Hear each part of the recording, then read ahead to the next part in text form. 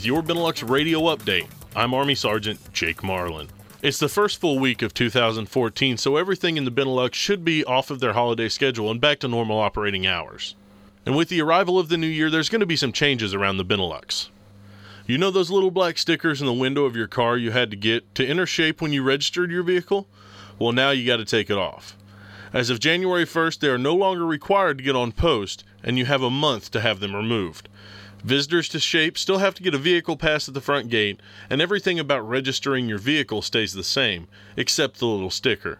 For more information, just contact the SHAPE Federal Police. And if you like to sample wines in Belgium and want to pick them up on post, you're going to need a new ration card to do it this year.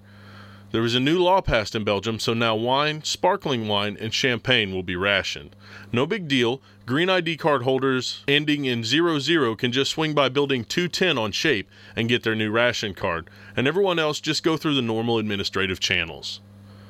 And if you're looking to make a change this year, like getting in shape, the fitness center in Brussels is starting their Get Fit, Don't Quit campaign this week.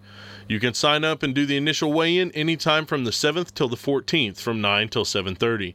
Then it's a 10-week program, and the individual with the greatest percentage of weight lost will win the grand prize. Just contact the fitness center in Brussels for more information. And if your New Year's resolution involves traveling, you can go to the Benelux website and check out the Day Voyage for travel ideas around the area.